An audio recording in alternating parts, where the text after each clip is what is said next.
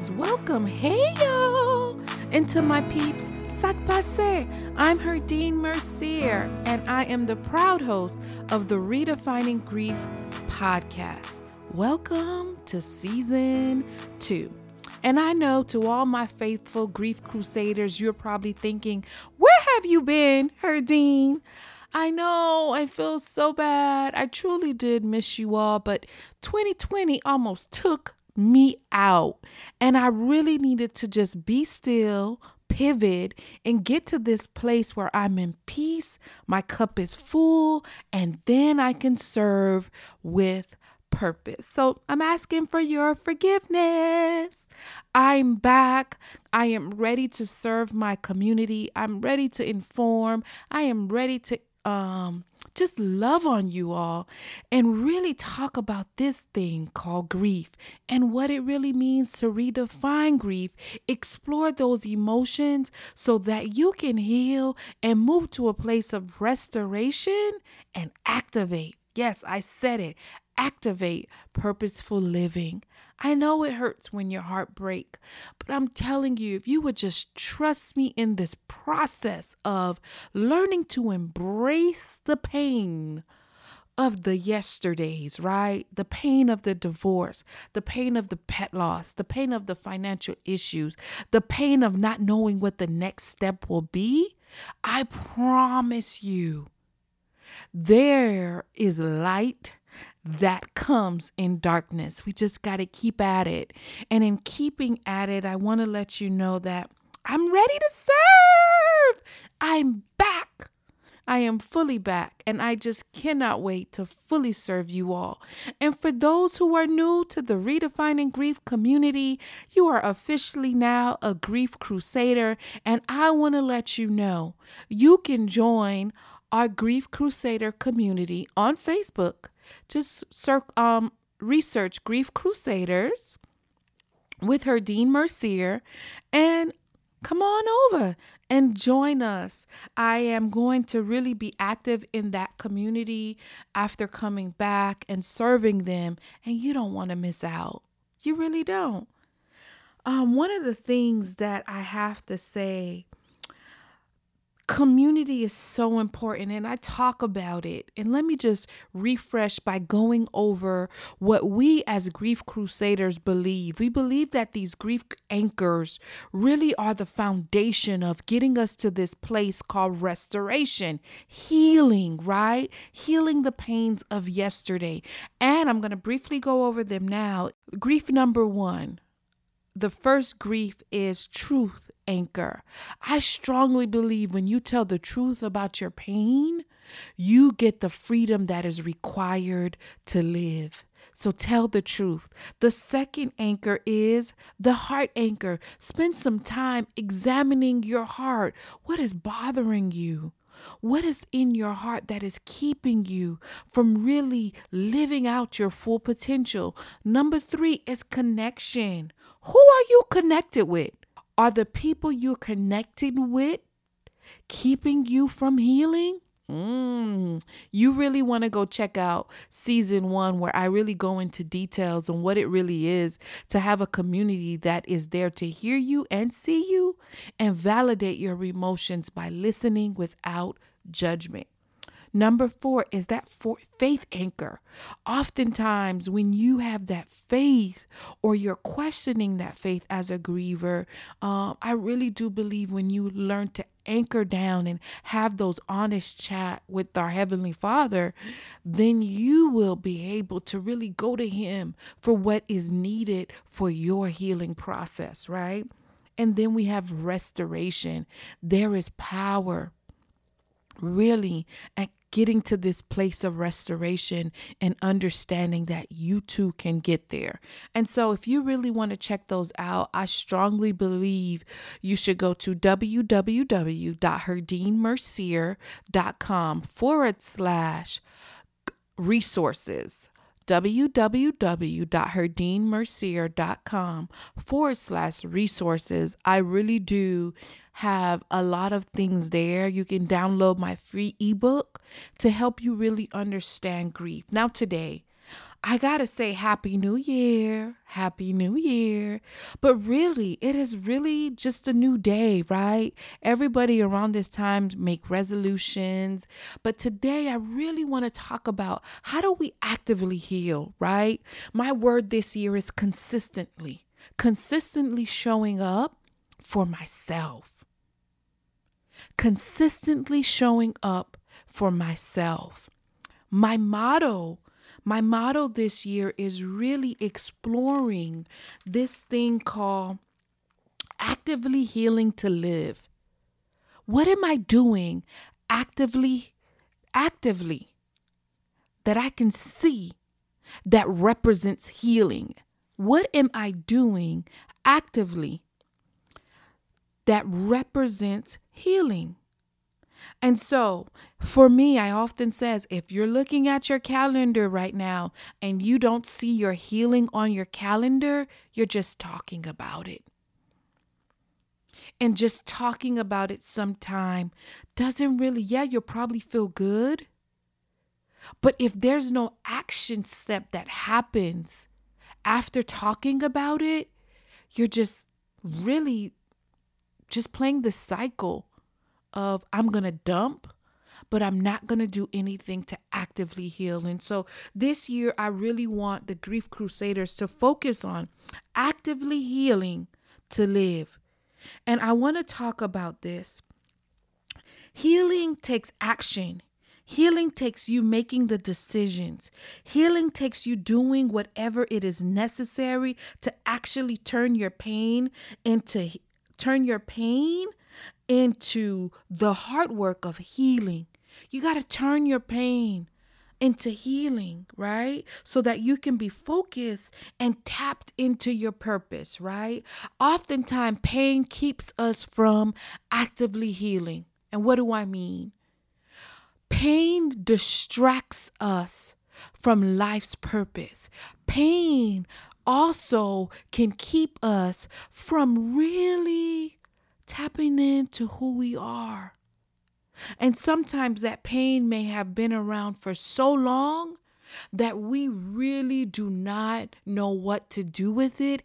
It is normal. But what is keeping you wondering, or probably even having you listening to the Redefining Grief podcast, is saying, I want to do something different, but I just don't know where to go.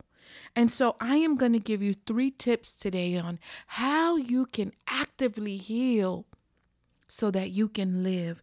The very first tip is look at your calendar. I mentioned it earlier. Really look at your calendar. Do you see your healing on your calendar? For example, journal writing. It may be you tapping on your faith, listening to a sermon, possibly going to church, podcast, listening to a podcast that is really informing you on how you actively need, or what you actively need to do to heal. Maybe it's therapy, or maybe it's spending some time going outside, or maybe it's spending some time being still. What I find is very hard for individuals to do as grievers is be silent. They are afraid of silence because they have to then deal with their inner thoughts. And this year, I want you really to do is focus in on actively healing and what that looks like for you. So I'm asking you to be still. That was tip number 1. Tip number 2 is identifying your healing community. It is so important. Identify your healing community.